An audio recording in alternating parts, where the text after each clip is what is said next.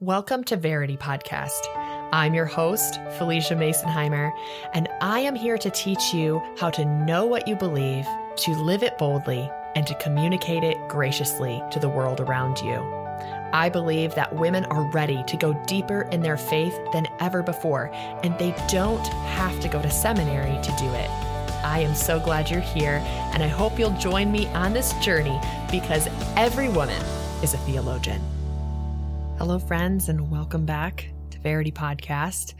This week, we are tackling a massive topic, and I know for a lot of people, it can be really sensitive. And if you're a new listener and someone sent you this episode, hello, nice to meet you. I'm Felicia Masonheimer, and what I specialize in here at Every Woman a Theologian is sharing a variety of perspectives on theological issues. Now, we always want to stay true to the core issues of Christianity, the core doctrines. Those are what we unite around. We can't unite around things that aren't true, right? We can't unite around what's unbiblical, but we can unite around the core, and then we can seek understanding on the different expressions of Christianity through the denominations. And so in this episode, I'm going to be talking about a variety of issues related to soteriology or salvation. This is a very important thing to understand because when we're communicating the gospel and understanding how it impacts our daily life, it comes back to our salvation theology. But when you see a title of an episode like, "Is God choosing who will be saved?" that can be really triggering in one of two directions. If you do believe that God is intentionally electing who will experience salvation, then you can get a little up in arms at the idea that there are believers in the world who don't agree with that theology. And if you do not believe God is specifically electing certain people to salvation and not others, you can feel angry or protective of God's character and feel like this theology is something that no Christian should hold to. So on both sides, there can be a lot of defensiveness. And so I want to just cut through that right now and say, this is an age-old discussion since the early church, since Augustine, really. There have been Christians, faithful Christians on both sides of this issue, and there still are today. And so I strive to be as fair and balanced on this as I can. Obviously, I have my own perspectives. And at the same time, I think that this is why it's important to read widely and to listen widely from a variety of Christian teachers and thought leaders, and especially those who have written about this throughout time. One of my favorite commentaries is a parallel commentary on the New Testament by Spurgeon, Wesley, and Matthew Henry. Spurgeon and Wesley had two very different approaches to salvation theology. Charles Spurgeon was Reformed, Calvinistic. He believed God elected people to salvation individually, whereas Wesley took more of a corporate election view. He believed that God elected all people who responded in faith to Jesus Christ. So in this episode, I'm going to get into some of the different perspectives on salvation theology, including those two views. But it's important to remember that your view on this, while very important, and you should know where you land on it, your view on this does not kick you out of the church. It does not make you not a Christian. It does not make you not theological. It's very important that we be gracious to other Christians on this. Okay, stump speech over. Let's start with an overall understanding of salvation, because to get to this other question, I want to start there. The Bible talks about salvation, often using this legal language to describe it and the process by which Jesus bridged the gap between us and God. So we see this phrasing that's like guilt, payment, freedom, judgment to tell us what salvation does. And Romans, Corinthians, Galatians all tell us that there's a gap between us and God, and through Jesus, it's closed. Through Christ, we are justified before God. We're no longer guilty. And so this is an important thing for us to consider, because the fall of humanity in Genesis 3, which I talked about in the episode about evil, The fall of humanity enslaved humanity to evil. So ever since evil was chosen by Adam, we've experienced the pain of a fallen world. We've been separated from God's perfection. We're not able to dwell with him the way he intended. And so Jesus' life and death and resurrection were God's rescue plan. And this rescue plan was mobilized in Genesis 3 when God says that there will be a snake crusher coming, a Messiah coming through the line of Eve who will make all things right, who will defeat the enemy for good. So salvation theology, when we're talking about this, when we're sharing the gospel with somebody and we're saying, this is how you become a Christian, can really be divided into three elements: justification, which is a change of identity from sinner to saint; sanctification, which is the process by which we become like Jesus; and then glorification, which is the final result of the Christian life. It will not happen in this life, but it will happen in the next. So Christian thought on these things is very diverse. There's a lot of different perspectives on how this works. And when we look at the gospel and its presentation of salvation, we're basically seeing a combination of our theologies of the Bible, of God, of the universe, of sin, all combined together to explain God's ultimate goal: restoring people to himself. So let's start with what justification does. So if you're like, that's a big word, I've never even heard it used, that's okay. It's probably been expressed to you in this way. When Christ saves you, he treats you as his own. He adopts you as his own. You are a co-heir with Christ. Your sin has been removed as far as the east is from the west, and you are viewed as a pure child of God. All of that is describing justification. It's a change of status before God. This comes from, in the book of Romans, where Paul says, to the one who does not work, but trusts God, who justifies the ungodly, their faith is credited as righteousness. This is the exact same way that Abraham was saved. His faith was credited as righteousness. And in the New Testament, it's the same thing. Old Testament saints, New Testament saints, both saved by faith, and that faith is credited as righteousness. So, looking at this verse and its context, we see that Jesus' atoning sacrifice saves us not by any work of our own, because we can't reach God on our own strength, but our shift in allegiance from self to God grants us a righteousness we could not earn by all the good deeds in the world. Have you ever noticed when you're witnessing to somebody who is not a believer that they tend to be completely works-based? They truly believe that if they do enough good things, live a good enough life, that they can earn their way to maybe not heaven, but at least like some sort of reward or peace or whatever it is they're after. They are trying to make morality or goodness happen on their own strength. But the beauty for the Christian is that we completely flip that script. We are called to holiness and morality. We are called to purity and goodness, but we don't work to earn that. It proceeds from us. It flows from us naturally because we undergo an identity change. That's what happens in justification. I love how the 19th century Anglican bishop Handley Mole says this. He says, to be justified is more than being forgiven by God. It means being received by him as if we had not grieved him. Isn't that beautiful? You are being received by him as if you had never grieved him.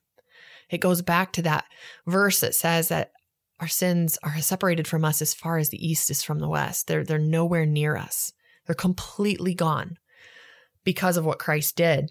So Christ is the catalyst to this complete identity transformation. And Jesus' death on the cross was effectual for all who put their faith in him.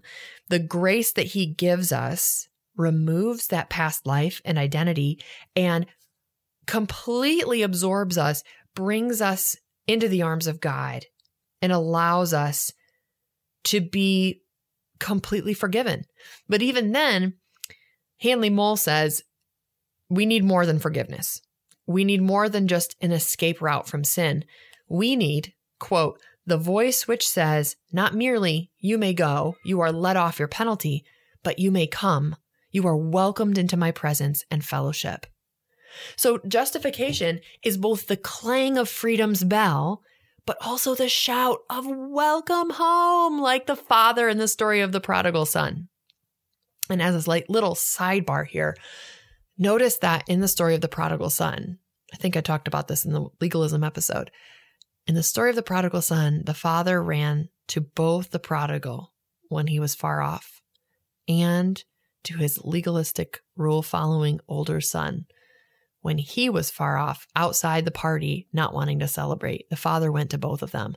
And I think that is something we as Christians need to keep in mind, because we love the story of the prodigal. Like, you can always come home no matter how dirty you are, no matter how fallen you are. But we like to say that God doesn't run to the legalist, and he does. So keep that in mind. If someone asked you to explain the gospel, could you do it? If your coworker came to you with questions about why Jesus had to die, or your child asked you to define the Trinity, could you provide an answer? Regardless of whether or not we are in formal ministry, all of us are called to be witnesses for Christ. If you're nervous, you're not alone. The ministry of Every Woman a Theologian exists to equip you for this task. And now we have a cornerstone resource to make that happen. My brand new book and video study is available for pre-order January 9th.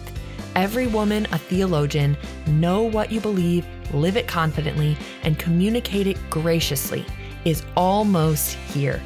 This book is everything you need to know in order to share your faith without anxiety in today's world. I wrote this to equip you with a confident and educated faith.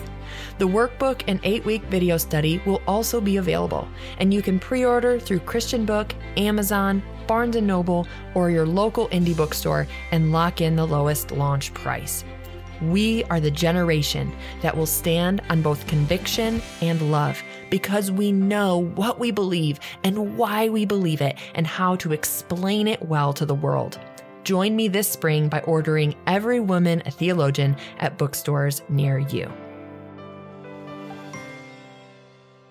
So the atoning sacrifice of Christ gives a final verdict that those in Christ are part of a new family. They're released from sin. They're gathered to God's arms. Titus 3:4-7 says, when the kindness and love of God, our Savior, appeared, he saved us, not because of righteous things we had done, but because of his mercy. He saved us through the washing of rebirth and renewal by the Holy Spirit, whom he poured out on us generously through Jesus Christ our Savior, so that, having been justified by his grace, we might become heirs, having the hope of eternal life. So salvation is not something we receive because we're good enough or wise enough or fast enough, flashy enough. Righteousness is by faith and grace, and through the justification of God, we receive eternal life.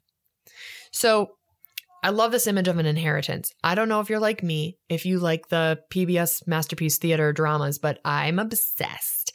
And I love movies like North and South, Mansfield Park, Little Dorrit, the whole 9 yards. I love them all. War and Peace, by the way, really great adaptation. In these movies, there's often a main character whose future depends on an inheritance. It might be a son, it might be a daughter, and typically, if you don't get an inheritance, and at this point in time, you need to marry someone who does. So if you do the wrong thing, you could be disinherited. And how many times in these movies is, I'm thinking of like Emma, Pride and Prejudice, how many times is a female character passed over for the girl with the bigger inheritance, right? So an inheritance was protected both in Paul's day and in the era of Jane Austen with certain laws and regulations to make sure the correct person received the estate. So sometimes it required a coming of age. Other times it was dependent on your career choice. Like if your parents wanted you to become a lawyer and you became a clergyman, you could forfeit your inheritance. If the person fulfilled the requirements of the law, they could receive their inheritance. But this is not so with God. The inheritance that we don't deserve, we could never earn, it becomes ours through Christ. It's as if he, the true heir, drapes his royal robes over your shoulders and says, you are one of mine. And not just that, you reign with me. You are co-heir.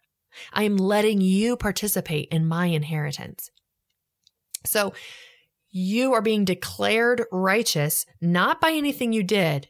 The only participation you have, again, depending on what your theology is, only participation you have is your faith in God, your allegiance to him. You are saying, I submit to you. You are my king. All of my life revolves around you. My faith in him is credited to me as righteousness. That's what's happening. All of the rewards of this, everything that we get, peace, joy, security, reconciliation, forgiveness from sin, no guilt, no burden on us, all of that's accessible through our new identity as heirs in Christ. So, to be a Christian is to embrace a new identity. We are completely forgiven, given this inheritance, invited into fellowship with God, just like Adam and Eve had in Eden. We have been changed, and this should change everything.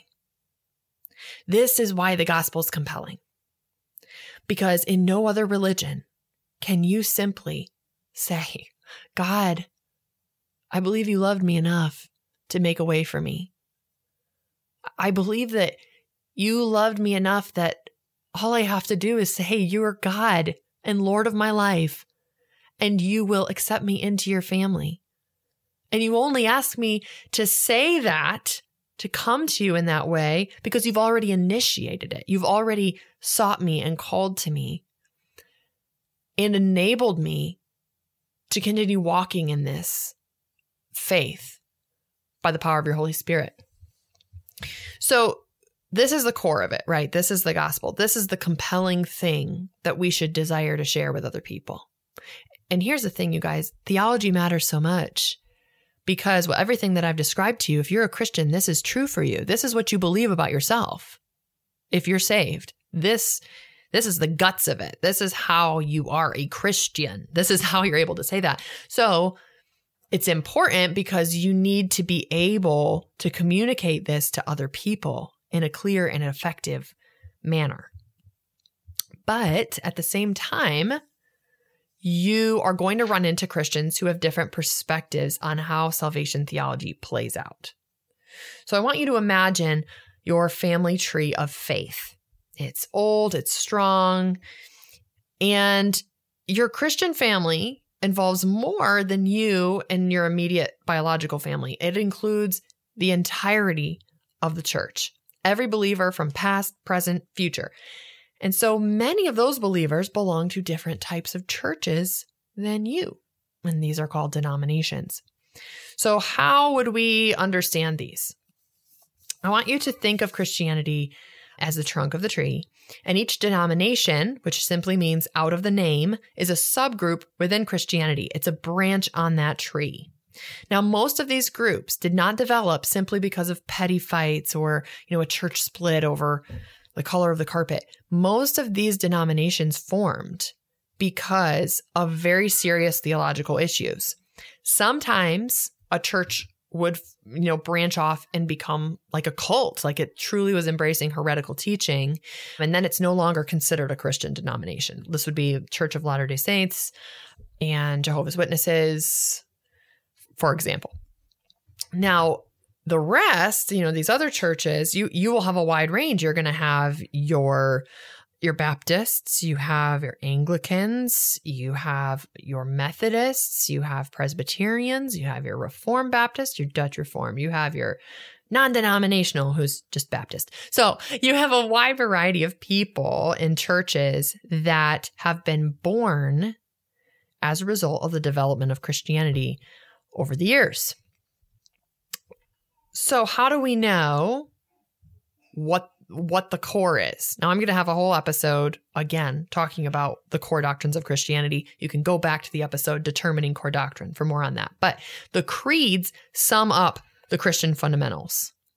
It's the creeds and the historic behavior of those who held to the creeds, the core doctrines of Christianity, and I like to always point to Acts 15. What are the first things that new converts were taught? They were taught sanctity of life, sanctity of sex, sanctity of worship, pointing back to the 10 Commandments. So you've got the creeds, the 10 Commandments for your behavior and your belief. Okay. That's the trunk of the tree. The branches of the tree are formed when intelligent Christians ask the question, how? How does baptism work? How did God save his people? How does the Holy Spirit grant spiritual gifts? And depending on how you answer that question, a church may look different. And that's a good thing. Now, certainly there are people who misuse denominations, who abuse it. But here's the beautiful thing.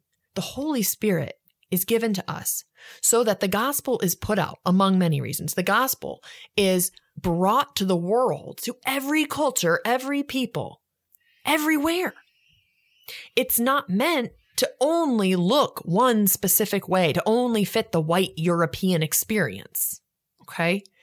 And that means that certain denominations have strengths that others do not. They also have weaknesses, but they have strengths. And when you look at the world and you look around and you see how is the church reaching certain countries in certain ways, you'll see that some denominations are better at reaching certain cultures than others, often because of certain theologies they hold. For example, I don't want to get on a tangent too much, but I want to address this.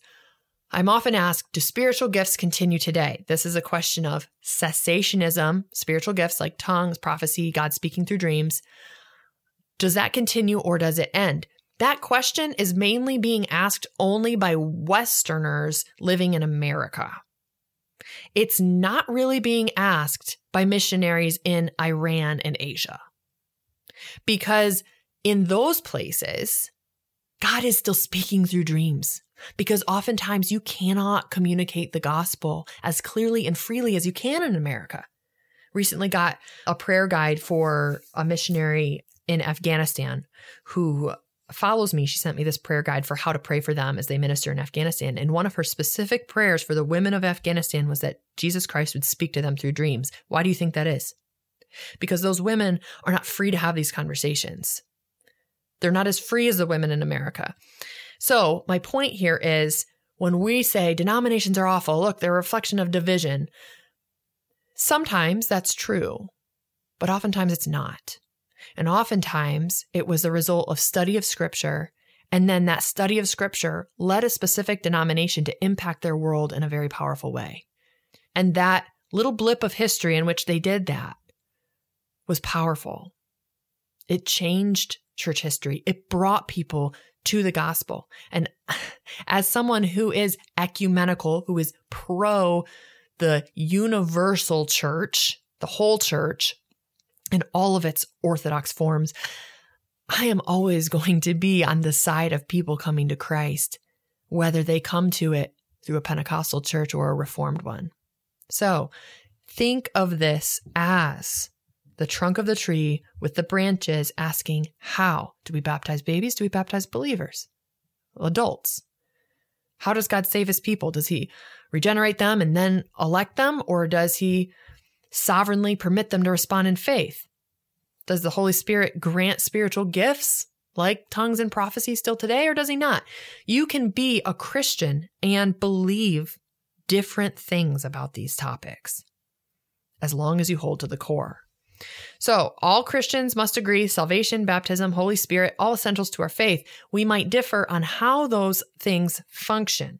And when it comes to salvation, people have theorized about the process for entire 2,000 years of church history. These debates have never threatened the trunk of the tree when they're taking place in healthy Christian contexts, as long as a Christian unites around the core truths of the creeds and the historic behavior of those who held to the creeds: sanctity of life, sanctity of sex, sanctity of worship, one God. Then our branches can intertwine and mingle peacefully. But when we don't expose ourselves to the other branches, when we only read material in our denominational comfort zone, we don't understand how the other branches arrive at their biblical conclusions, we're very quickly apt to fight and argue and lose our love. So in the rest of this episode, I'm going to share with you some perspectives on salvation from a couple of different church traditions. In sharing these with you, I am not endorsing these particular denominations wholesale. I am not saying I think everyone in them is a believer. I'm not saying I agree with the doctrines that they teach, but I'm going to be focusing on salvation, specifically what they teach on it. And we're going to start with the Roman Catholic Church. Roman Catholic Church has a long Christian history. Catholics believe that their first pope was Peter, according to Matthew 16, and upon his death, a succession of popes acted as the Bishop of Rome. Roman Catholics view salvation as initiated by God, and this is taken directly from their catechism and their writings. God is the one who draws us to repentance, and this is an act of grace towards sinful humans. But what happens at the cross was this deposit of grace, kind of like the inheritance analogy. Humans may receive that grace or reject it. God's grace is not restraining the human will. The human will can respond. However, the sacraments of the church are used by the Holy Spirit to Catholics to continue dispensing this deposit of grace into the lives of believers. So while the Holy Spirit resides in every Catholic, and I'm recently actually studying a theological Catholic book on the sacraments written by Scott Hahn, who's a Catholic, the Holy Spirit is given at confirmation. When a Catholic truly embraces their baptism, their infant baptism at confirmation, that's when the Holy Spirit will indwell them, according to Catholic writer Scott Hahn. So the indwelling Holy Spirit resides in every Catholic, but the sacraments are this vital material way to experience God's salvation in an ongoing fashion. So there's this partnership between the person and God in working out their salvation, Philippians 2:12, that makes it effective. So justification and sanctification go hand in hand for Catholics. God's salvation must be worked out and will be worked out by those who are truly saved.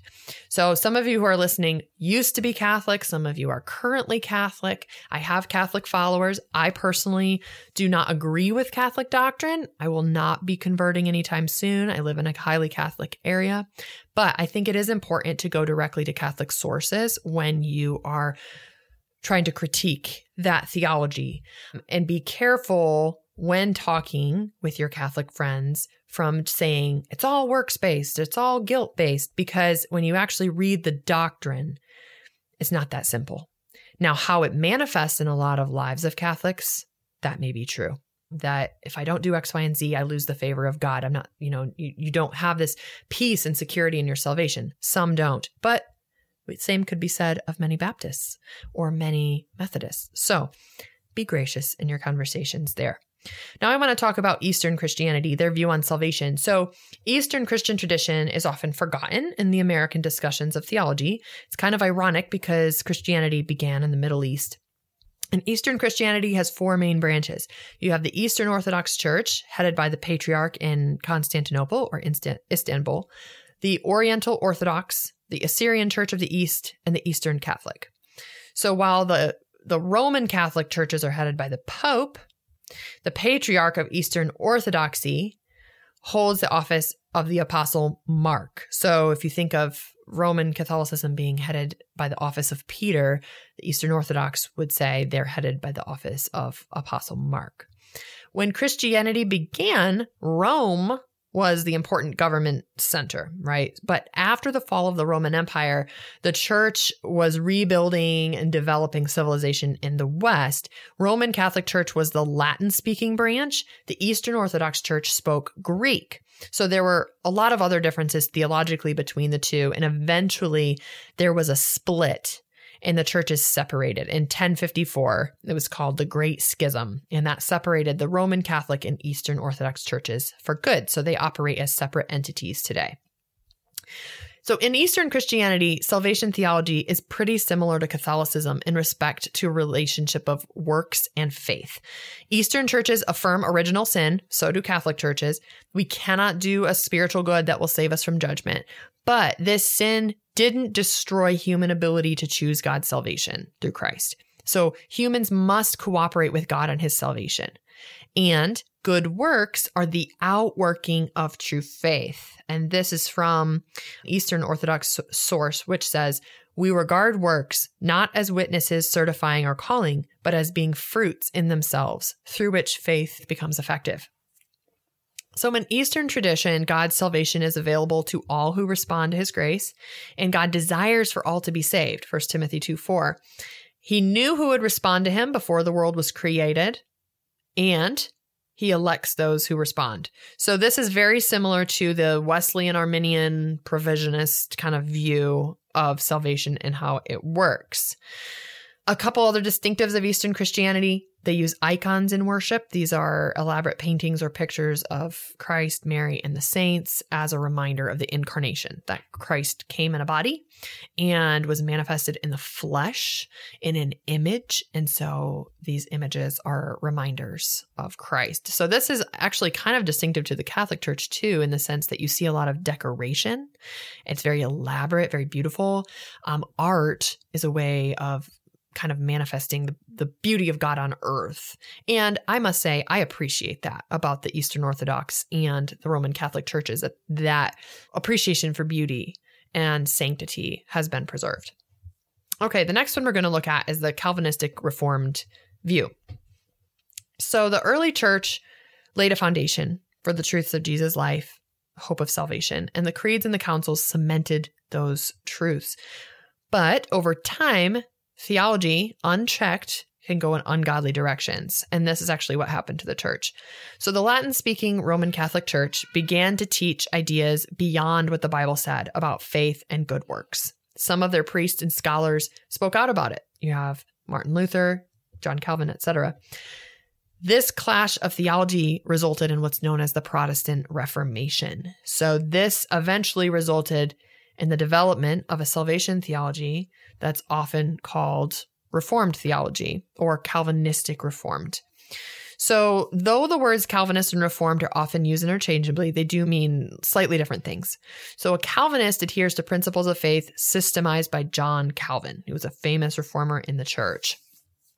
Calvin and Martin Luther, who attempted to reform the Catholic Church but ended up breaking from it, wrote prolifically. They have so many materials. I've read and appreciate many of them.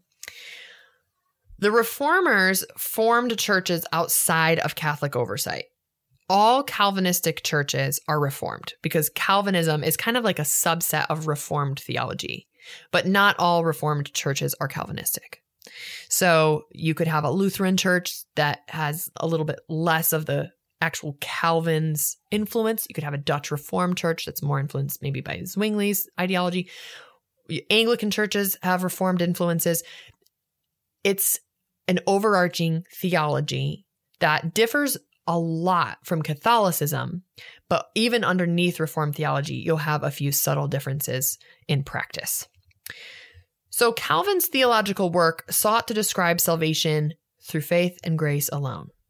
So after experiencing these spiritual abuses by the Roman Catholic Church of the time, Protestants returned to a more biblical narrative of salvation based on faith and grace.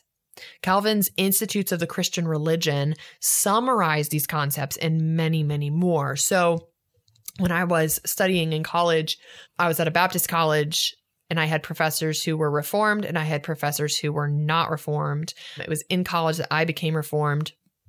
And I learned a whole lot about this Calvinistic approach to salvation, and it really appealed to me. It made so much sense because it's very systematic and it uses scripture. It is devoted to scripture.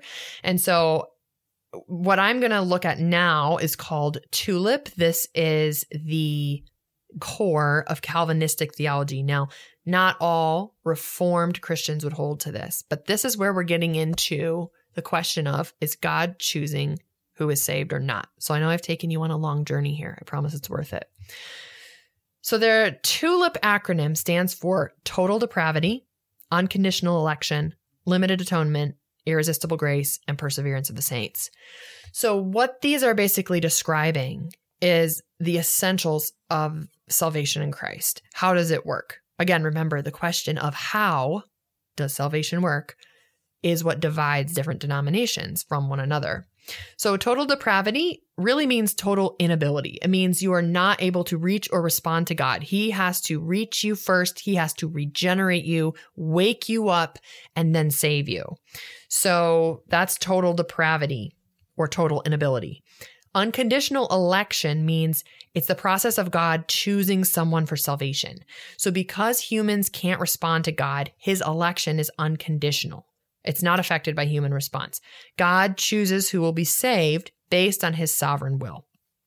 So before he even made the world, he predestined these individuals to be saved, and those are the ones he's elected to salvation. The L in TULIP is limited atonement. So this follows directly from unconditional election. The atonement of Christ on the cross applied only to those who got elected or chose to be saved. So the atonement isn't like for every single person in the world, because God is only choosing certain people to experience it. So it wouldn't make sense for the atonement to be completely open. It's effective only for those God has said, these are my elect.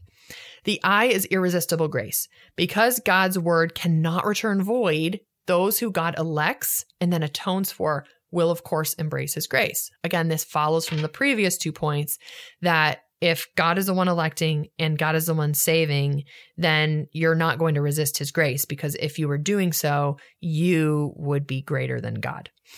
And then finally, the P is perseverance of the saints. This really just means once saved, always saved. If you are truly saved, God has grasped you, you will remain in the faith because Christ will not lose any of his own.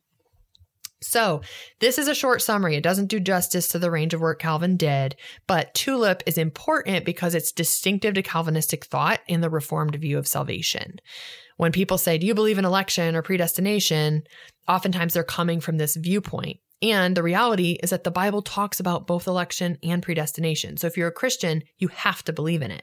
But there are different ways to look at it, as we just saw with the Eastern view and the Roman Catholic view, that you're responding to God and you're participating in your salvation with him. So let's look at Wesleyan, Arminian, and Anabaptist theology. So we could call these the provisionist theology. So they believe that God is providing salvation to all who call upon the name of the Lord. He's not specifically electing individuals. But there are differences between these two groups. The Wesleyan Arminians are what eventually will become the Methodists, some Baptists, the Wesleyans, the Charismatic Pentecostals, the Nazarenes, the holiness groups, and the Anabaptists become the Mennonites, Amish, and Brethren communities. So these two groups began at the same time as the Reformation. So the Reformed Calvinistic group that sprung up very quickly also had the Anabaptists, which means the rebaptizers, spring up too. I'm trying to restrain myself, you guys. I want to just go on a church history rant right now, but I know you don't have time. All this to say, these groups are arising all at the same time. Arminius, who founded Arminianism, was alive at the same time as the Reformers. So all of these people are looking at scripture and they're saying the question of how to baptize, how salvation works. And they're coming to conclusions that I believe the Holy Spirit allowed them to come to, because he was going to use those individual churches and traditions to reach certain people in certain ways and equip certain parts of the world in certain ways. Maybe a part of the world needed the structure and the love for the word that the Reformed Calvinistic groups had. Maybe parts of the world really needed the pacifism and the community of the Anabaptist movement. Maybe parts of the world really needed the missions focus and the holiness center of the Wesleyan Arminians.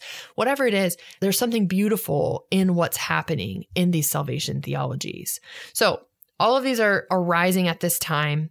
And Arminius, founder of Wesleyan Arminianism, presented a different view of salvation from the Reformers. So he started out as a Reformer. He was actually preparing to defend Calvinism in a debate. And when he went to the Word and studied it, it changed his mind. And he came to believe that God is not choosing who would be saved, but instead he is calling to us by his grace. It's called prevenient grace. And then in his sovereignty, allowing man to respond to that. So election then applies to those who are in Christ. It's corporate election. God is electing a church of people who have responded freely to him. So Calvinists are looking at individual election. God is choosing individual people. Arminians, Anabaptists are looking at a corporate election view where God is electing his church and anyone can freely respond. Okay. So the Remonstrants, or followers of Arminius, outlined their own principles in response to Calvinistic theology in the Articles of Remonstrance. So their summary of theology has been articulated with the acronym FACTS. So instead of TULIP, you have FACTS, which is not like a subtle flex, I promise. It's just how it worked out. Freed by grace to believe. F. God in his sovereignty freed his creation to respond to his salvation or reject it. A. Atonement for all. God desires all people to be saved. John 3:16. His atonement is available for anyone who calls on the name of the Lord. Only those who respond to that salvation offer will be saved. So this is not universalism. C, conditional election. God decided to save or elect only those who put their faith in Christ. While there are different views on election among Arminians, most believe that God elects to salvation those who respond to his offer. So he's the initiator still. Total depravity. All humans are separated from God by sin. They can't save themselves. John Wesley, who followed up and built on Arminius' teachings, John Wesley was one of the hardest voices on original sin. If you don't believe me, go read his work on it. He came down on sin like nobody's business because he believed holiness was so important. And so Wesleyan Arminians very much believe in total depravity, but it's not total inability. You can still respond to God. Security in Christ is the S in facts. Jesus secures our salvation and the Holy Spirit empowers us to remain in him. So most Wesleyan Arminians, not the Holiest movement or charismatics, true Arminians believe that you can't lose your salvation. You can't just be like living your life and, oh shoot, I left it in the dryer. It's not like that. You can reject it, according to Hebrews 6. But if you do that, you either were never saved or it's a willful rejection that is lasting your life. So there's none of this like, I think I'm saved, I think I'm not saved, I'm going to pray 800 times to make sure that I am. Typically that happens when salvation is not taught correctly from the get-go. If it's like, oh, I sinned, I can lose my salvation.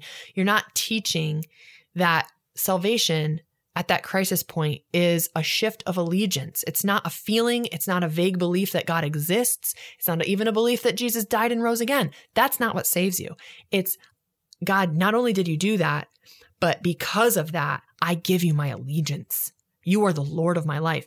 It's not confess with your mouth that Jesus existed. It's confess with your mouth that Jesus is Lord. That's what it is. So if that's the case, then we will walk out our salvation. We will work out our salvation with fear and trembling. And if you reject it, you're either never saved or quenching the Spirit. And only if a person dies in that rejection are they blaspheming the Spirit and remaining separated from him. So all of this to say, you're like, Felicia, this was like literally so much information. I didn't think I would ever need it, but I promise you it's going to come in handy. It is. It's going to come in handy with some of your conversations. And maybe when you're talking to a friend from a different denomination and they say something about Christ or salvation, and it might just remind you of this. And you'll go, you know what? I remember hearing that they view things differently. So is God choosing who will be saved? Well, it depends on your theology of salvation, right?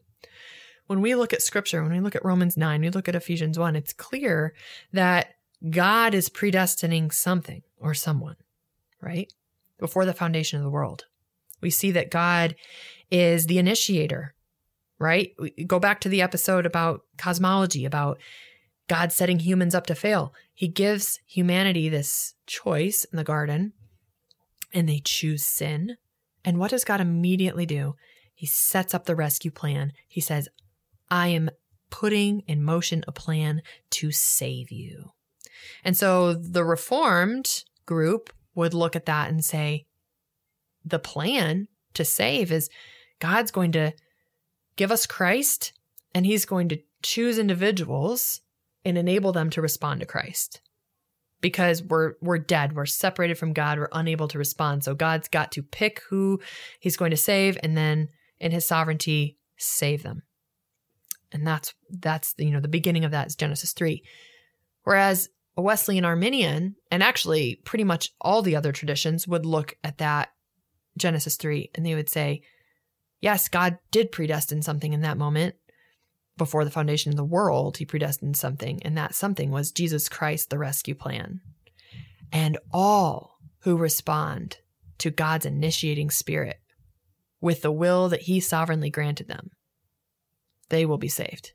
All who call upon the name of the Lord, because God so loved the world that he gave his only son, that whosoever believes in him would have everlasting life. So, as a Wesleyan Arminian, obviously I have a stance. But it's so important that when we're talking about this, we keep in mind two things. We never want to sacrifice the sovereignty of God to preserve human will. And we never want to sacrifice the love of God to preserve his sovereignty. I think a lot of times Reformed groups will look at the others and say, you're just trying to make sure that humans have enough will, and you're making God small. But that's a misunderstanding of Arminian theology. Because in Arminianism, we believe that God is so sovereign, so great. He's like the king who gives some of his authority to the knight and says, go out and choose to do good in my name. But that knight can abuse his authority. He can abuse his will that was granted to him by the king. And giving that will, the king giving that will to the knight, didn't take away any of his sovereignty. It just imparted some authority by his own will and power. So this idea of God's sovereignty, it's not diminished by humanity having the ability to respond to God, because God gave him the ability. He's still the sovereign one. And so understanding one another's views on this is so important to having fruitful conversations, and also just knowing, hey, we can both be believers who love God and love the Word of God and look at Scripture and say, wow, what grace. We are saved by faith and grace, and we are given the opportunity to walk in that grace and become more and more like Jesus, our sanctification. So, you guys, I know this is a jam-packed episode, and I get into all the details and so much more in this chapter of Every Woman a Theologian. So if you want this in written form, you want to read it for yourself and figure out where you land and understand how our salvation changes us, that's the place to go. And I hope most of all that this leads to fruitful conversations among believers and leads you to share a compelling gospel in your community. Thank you so much for listening to this week's episode of Verity Podcast. If you enjoyed this episode, would you take the time to leave us a review? It helps so many other women around the world find out about Verity and about Every Woman a Theologian as a ministry and a shop. We appreciate you, and I hope you'll be back next week as we continue to go deeper into God's Word and the heart of Jesus Christ.